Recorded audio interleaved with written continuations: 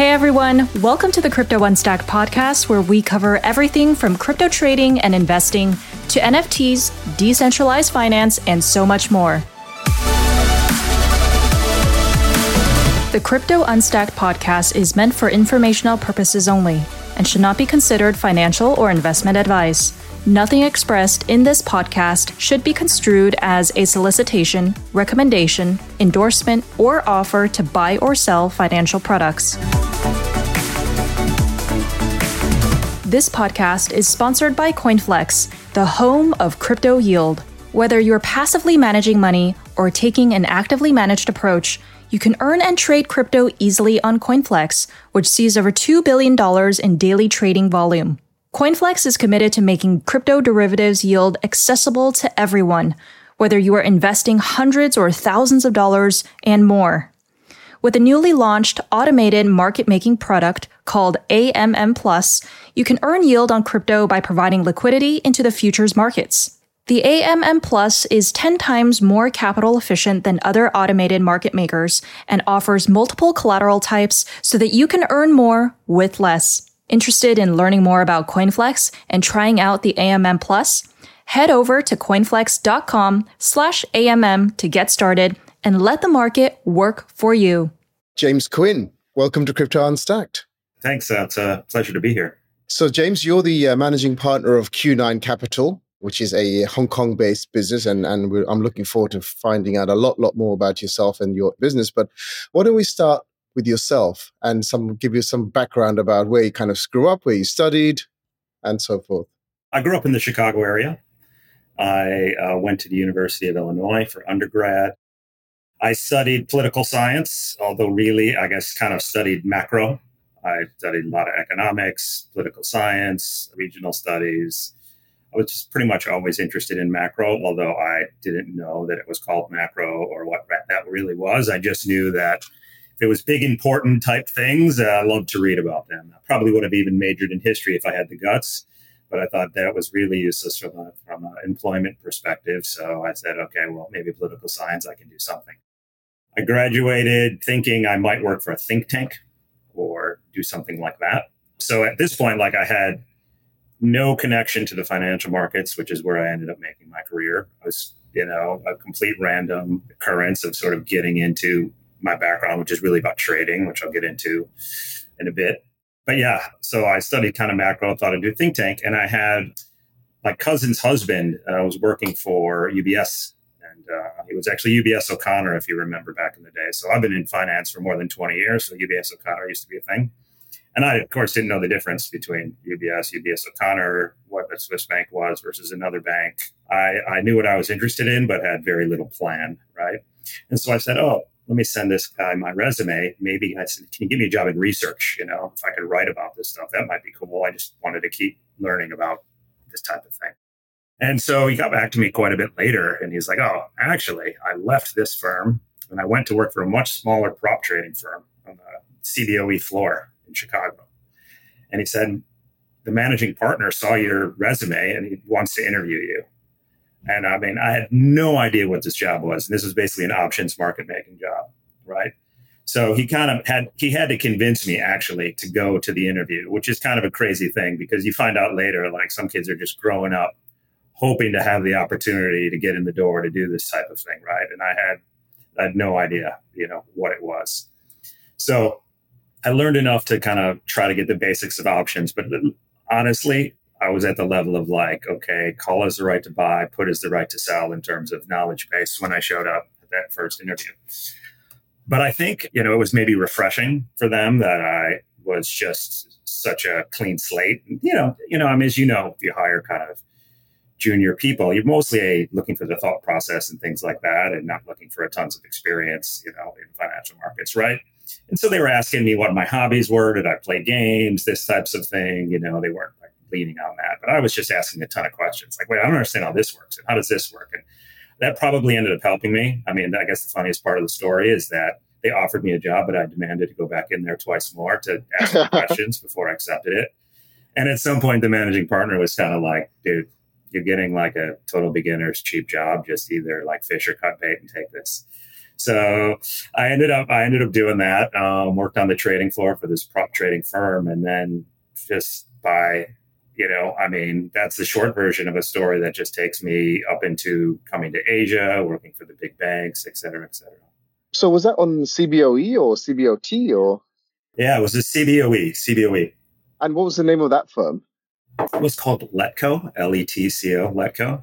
They were kind of well-known firm back in the day. And obviously O'Connor is a household name because I came up along the similar stream with Cooper Neff, which is a competitor to O'Connor. And of course, the third firm was Chicago Research and Trading, CRT, right? So they were the big three options houses when I was entering the city of London as well. So this is very familiar. So you became an options market maker at that point, or trainee on the floor?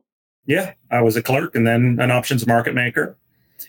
So the other kind of part of the story was, since I was into macro, which I didn't actually really know what that was as an undergrad graduating, they had somebody who was going to start a desk in Singapore. And I was like, oh, I really want to work on the Singapore project and help them and, eventually move to Singapore and run this desk. So while I did that and sort of trained up, I also worked on starting this new business in Asia for the firm. So I eventually became a market maker, had my own book, was on the trading floor. But basically, the guy who was doing the Singapore business ended up not doing very well, and he left the firm. And so, just show that it was a totally different time. The managing partner comes to me and is like, hey, man, I know we promised you this Singapore thing. We kind of feel like we owe you, and that's clearly not going to happen now because this guy isn't here. But we have this massive book right now in Telebrás and all, Brazilian telecom companies. We made a ton of money in the Telemex time period and the peso devaluation previously in the 90s.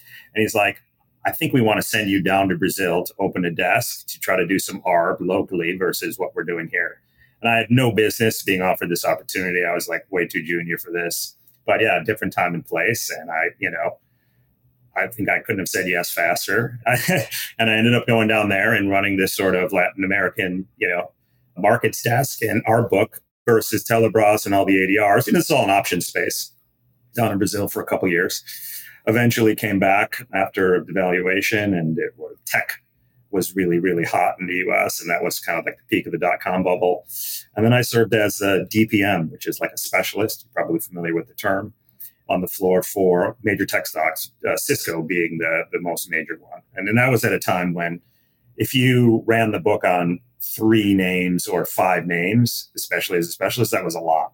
Of course, when it went electronic, you would run books on 250 names. But that was like inconceivable for us at the time.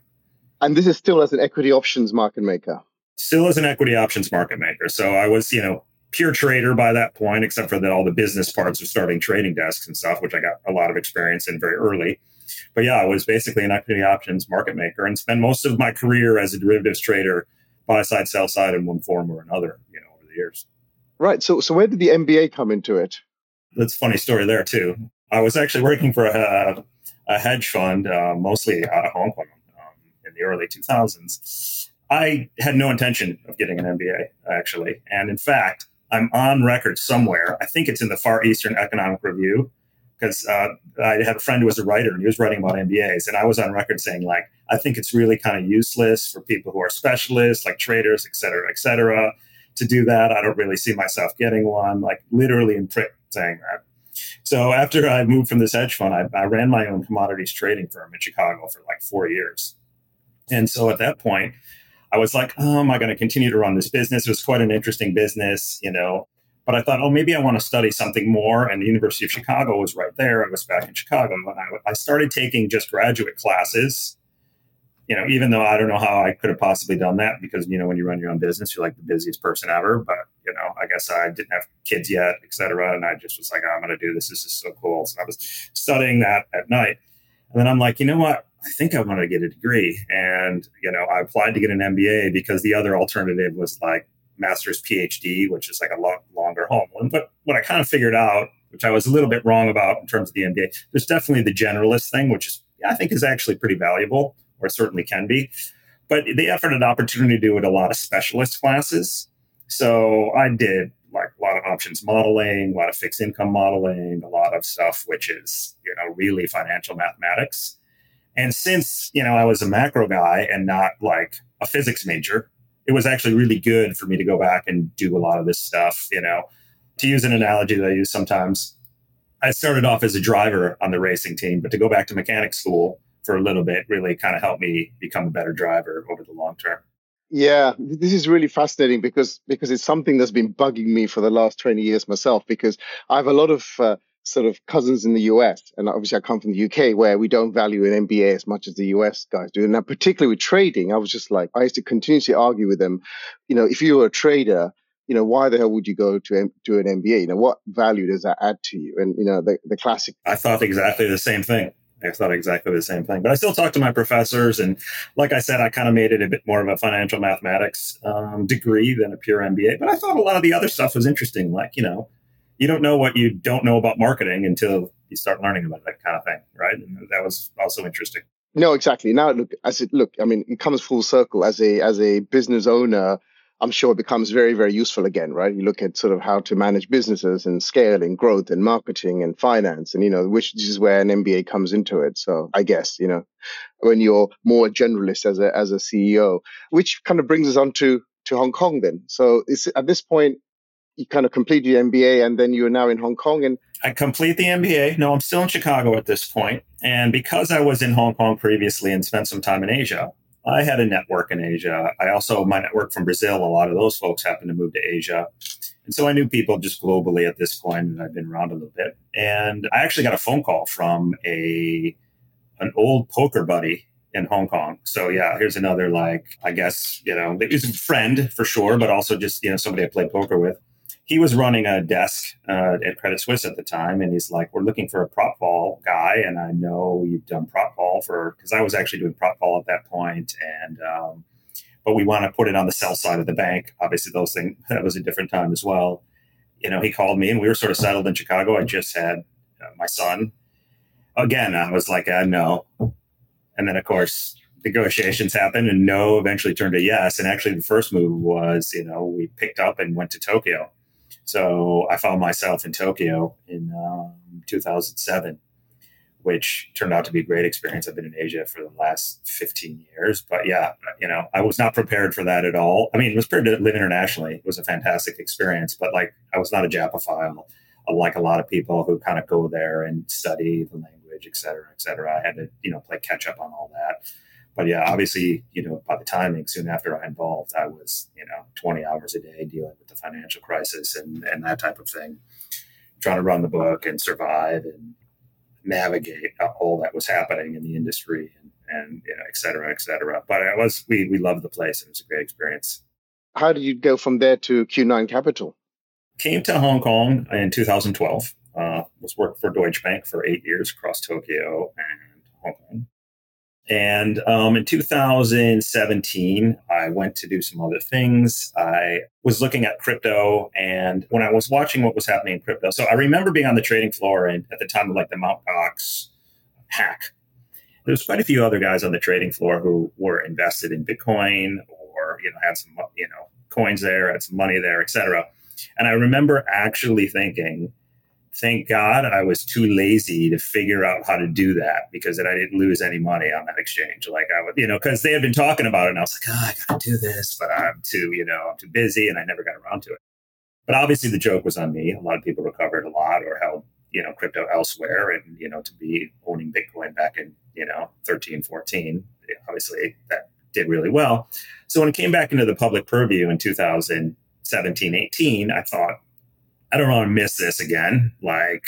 This is clearly a real thing. And it reminded me of two things, which was sort of, formative for me. One was derivatives as a business inside banking, et cetera, and how that expanded and how those financial markets changed because of what derivatives became, both listed, but also, OTC and all the different products that came out and structured products as a business. And I was a little bit young to take advantage of that, in terms of being a senior and really running business and that, I kind of got into that a little bit later, but I was along for that ride. But also the .com bubble, and, sure, it was a bubble, but it turned out to be obviously the internet being the most impactful, technological advance that we've seen in the last 20 years. And I thought crypto is clearly V2, they call it V3 these days, fine. But, basically, this transfer of value thing immediately made sense to me, even though I'm not technically, I'm not a programmer, I'm not a tech guy. So I saw the opportunity to build something cool in the financial markets, and at the same time being in a space which I was like, I've seen this happen, I've seen this rhyme.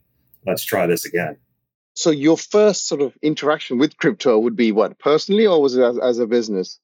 I mean, I started buying some, but I was late, right? I was buying some in 2017. I was not buying, like I said, I completely missed it. I eventually went to a firm called Kinetic in Hong Kong, which was kind of a big deal at the time. And it still exists in its various, particular forms, doing very more specific things. But it was sort of a generalist, trying to be kind of maybe an investment bank, if you will, or certainly a sales and trading desk, plus, a lot of, kind of banking desk in crypto at the time. And that's how I got interested in it. And I remember starting there, and they were kind of focused on doing OTC trading as the main way of facing customers. I was a head of markets, so it was kind of like being head of sales and trading. And I was quickly like, hey, we're totally not going to make money in OTC trading long term. Like, the big boys are coming in. They have much better systems than us, much more capital to put in. And, if you're giving me a simple product, that marketplace is going to be won by power, right? Investment power, et cetera. I said, but we have good customer relationships, and we can build complicated stuff, and we can move out the product curve. And nobody was really doing derivatives yet. I mean, Deribit was, nothing like it is today, and certainly nothing was trading OTC. And I said, we need to push into derivatives and push kind of far out the product curve now, and really be doing things like treasury management and offering structured products and these kind of things, which people are definitely talking about now and definitely doing, but at the time was kind of new in crypto. But I wasn't reinventing the wheel. I was just doing traditional financial stuff in the crypto marketplace for people who hadn't seen it before, and trying to take advantage, which we still do at Q9, of some of the peculiarities, or you should say, innovations really within digital assets and crypto that allow us to do those things in certain ways. And so eventually when Kinetic decided to downsize, I went and just started pitch this business, like, let's do structured products, let's do more complicated things, kind of a private wealth offering, if you will. And I met my current partners at Q9. They were also looking to, like, hey, we want to do this OTC desk. And I kind of had the same conversation. I said, we will not make money as an OTC desk. But this other thing, the market needs this, which is really investment products, right?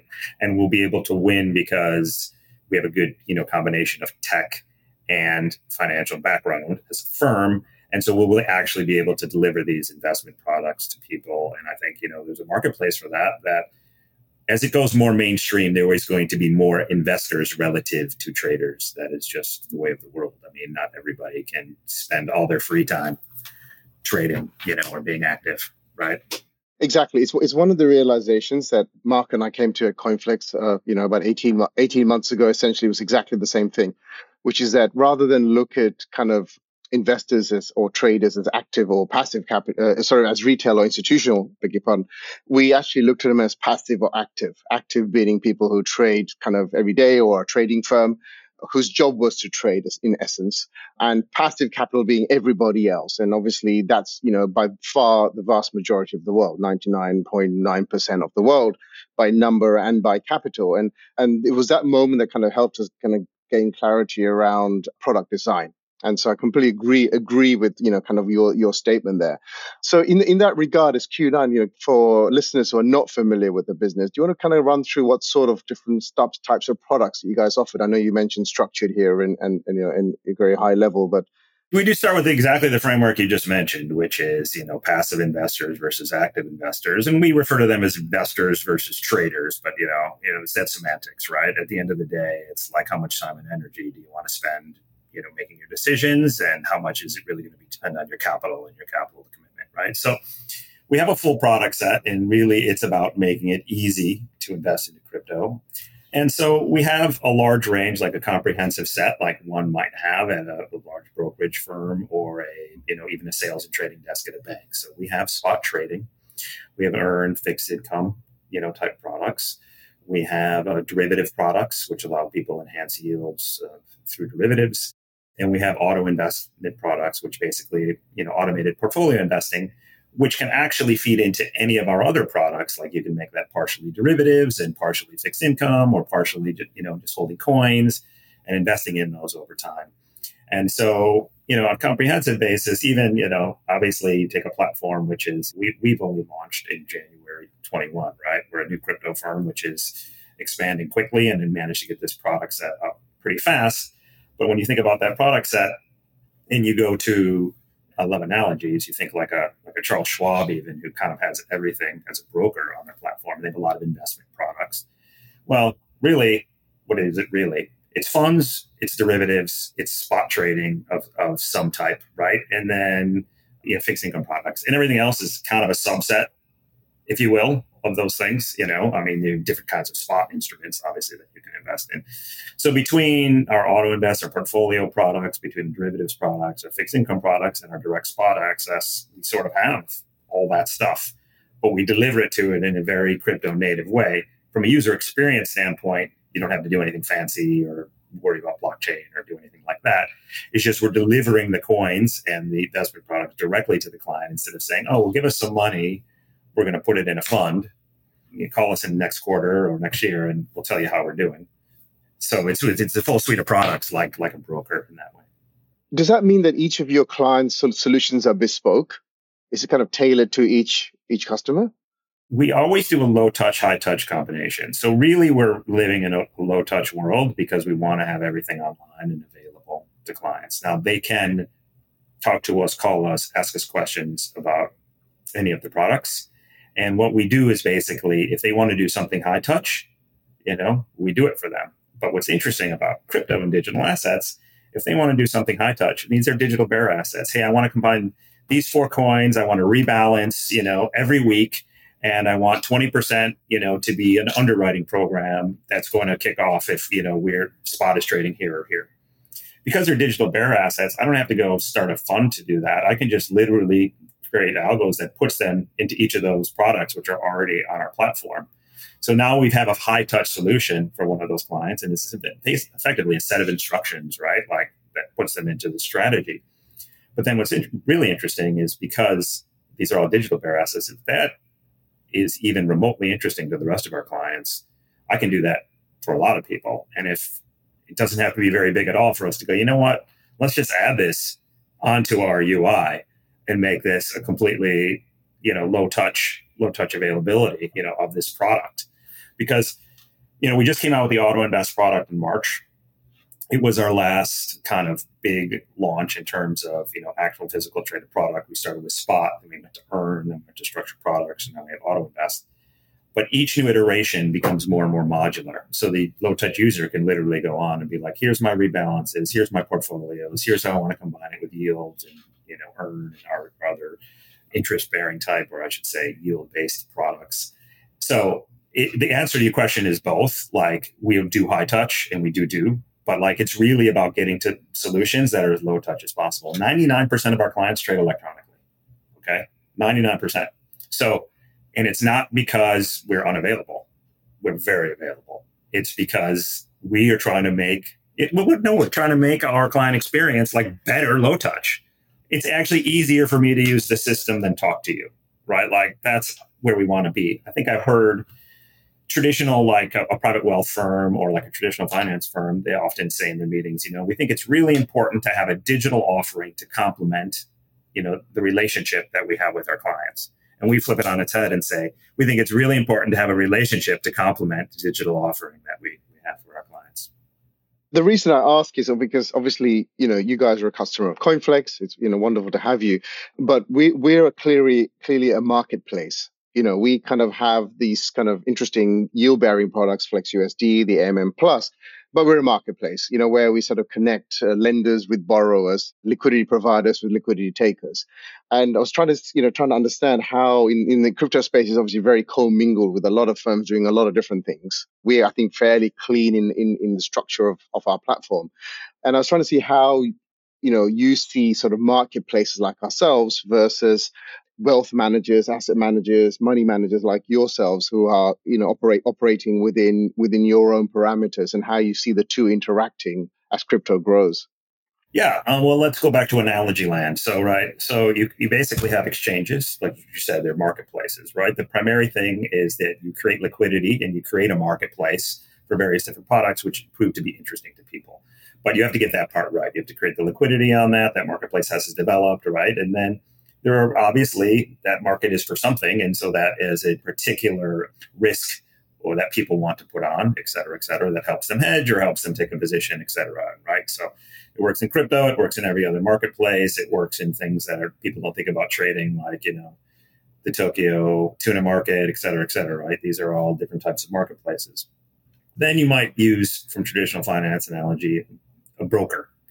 What's a broker? Well, a broker is going to take those different marketplaces and put them all into one place so that their customers can access all these different marketplaces, right? And so it's kind of an aggregator of these different marketplaces, and so it offers those different products. Right now, a large broker, they're going to offer some investment products on top of that, and that's where you start to get to like maybe what private banks and or investment banks do on the sales and trading side is they give people access to marketplaces. So they have that kind of gateway type or aggregator type thing that brokers have.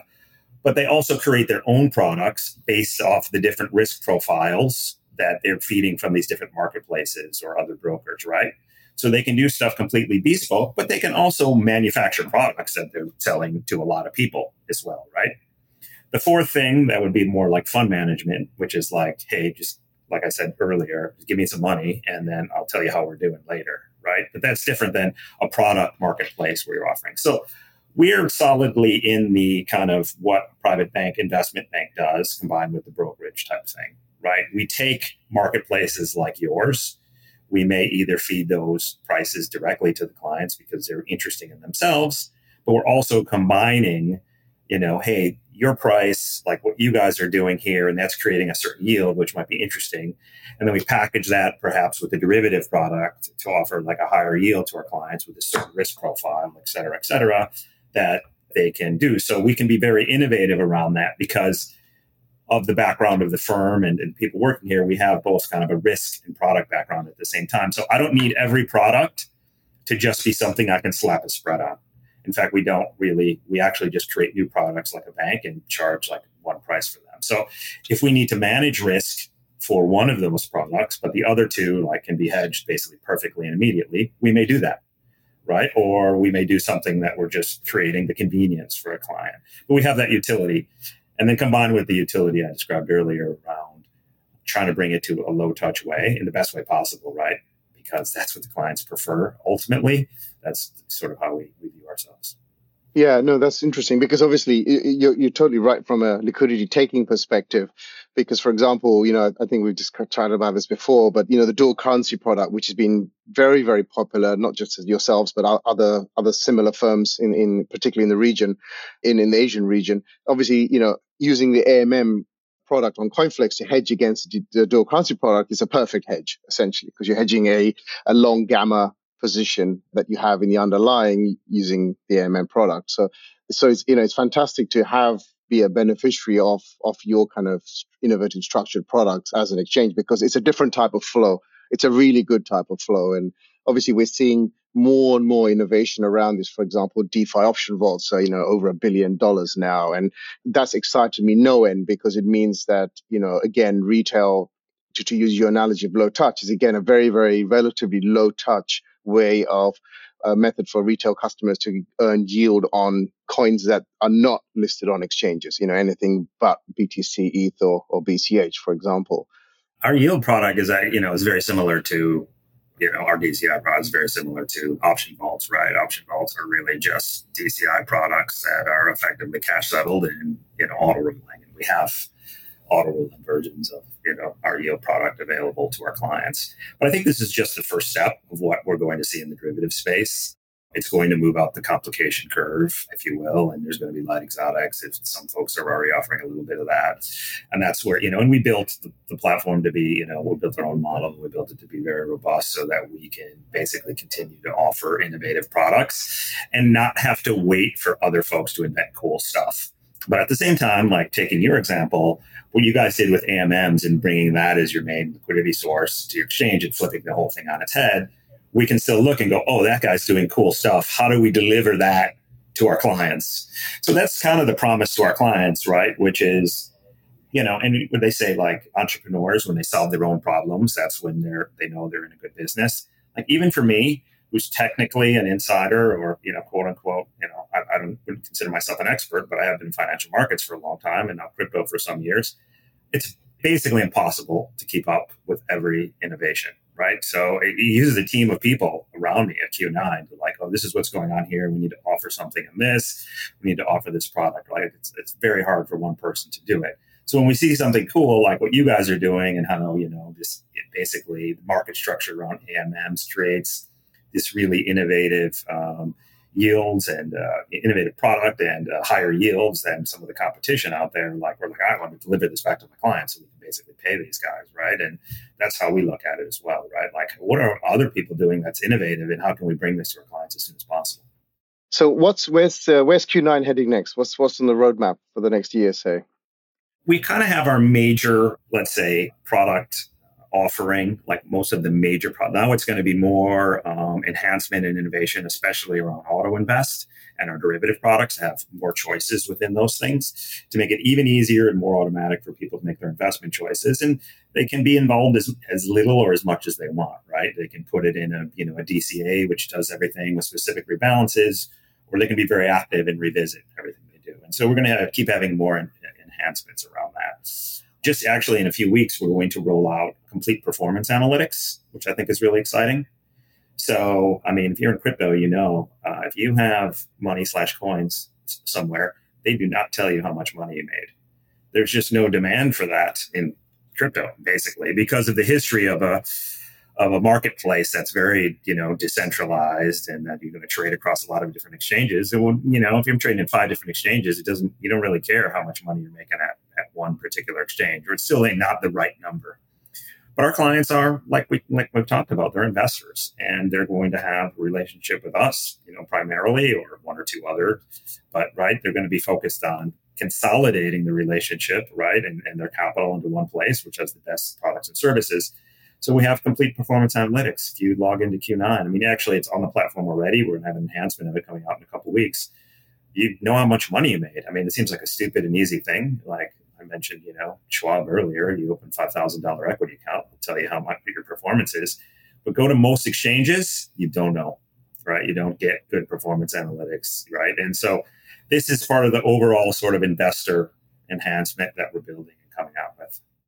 We're definitely guilty of that as well. As the space becomes more professionalized and institutionalized, we do need a lot more reporting around taxes and statements and, the opening balances and closing balances and P&L analytics. And these are a lot of things that we're working on as well, because obviously to date, as you correctly mentioned, it's not been like on the top of the list because the old school or OG crypto guys haven't demanded it. But all the new players coming in, this is their kind of base level of expectation. And so, we need to sort of build out to that as well. So, yeah, I'm looking forward to watching this grow, you guys growing, looking forward to coming back to Hong Kong and grabbing a beer with you guys. And thank you so much, James Quinn. It's been fantastic speaking to you. And thank you for coming on to Crypto Unstacked.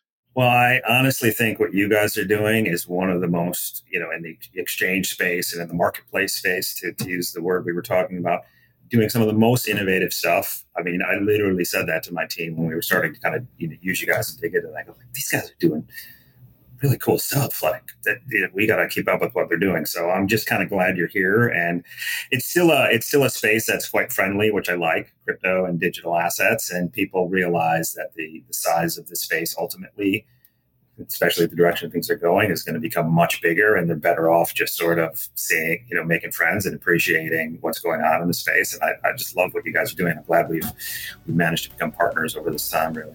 Absolutely. Thank you so much. Thank you for your business and for becoming close friends as well. So thank you. All right. Take care, Sid. Bye.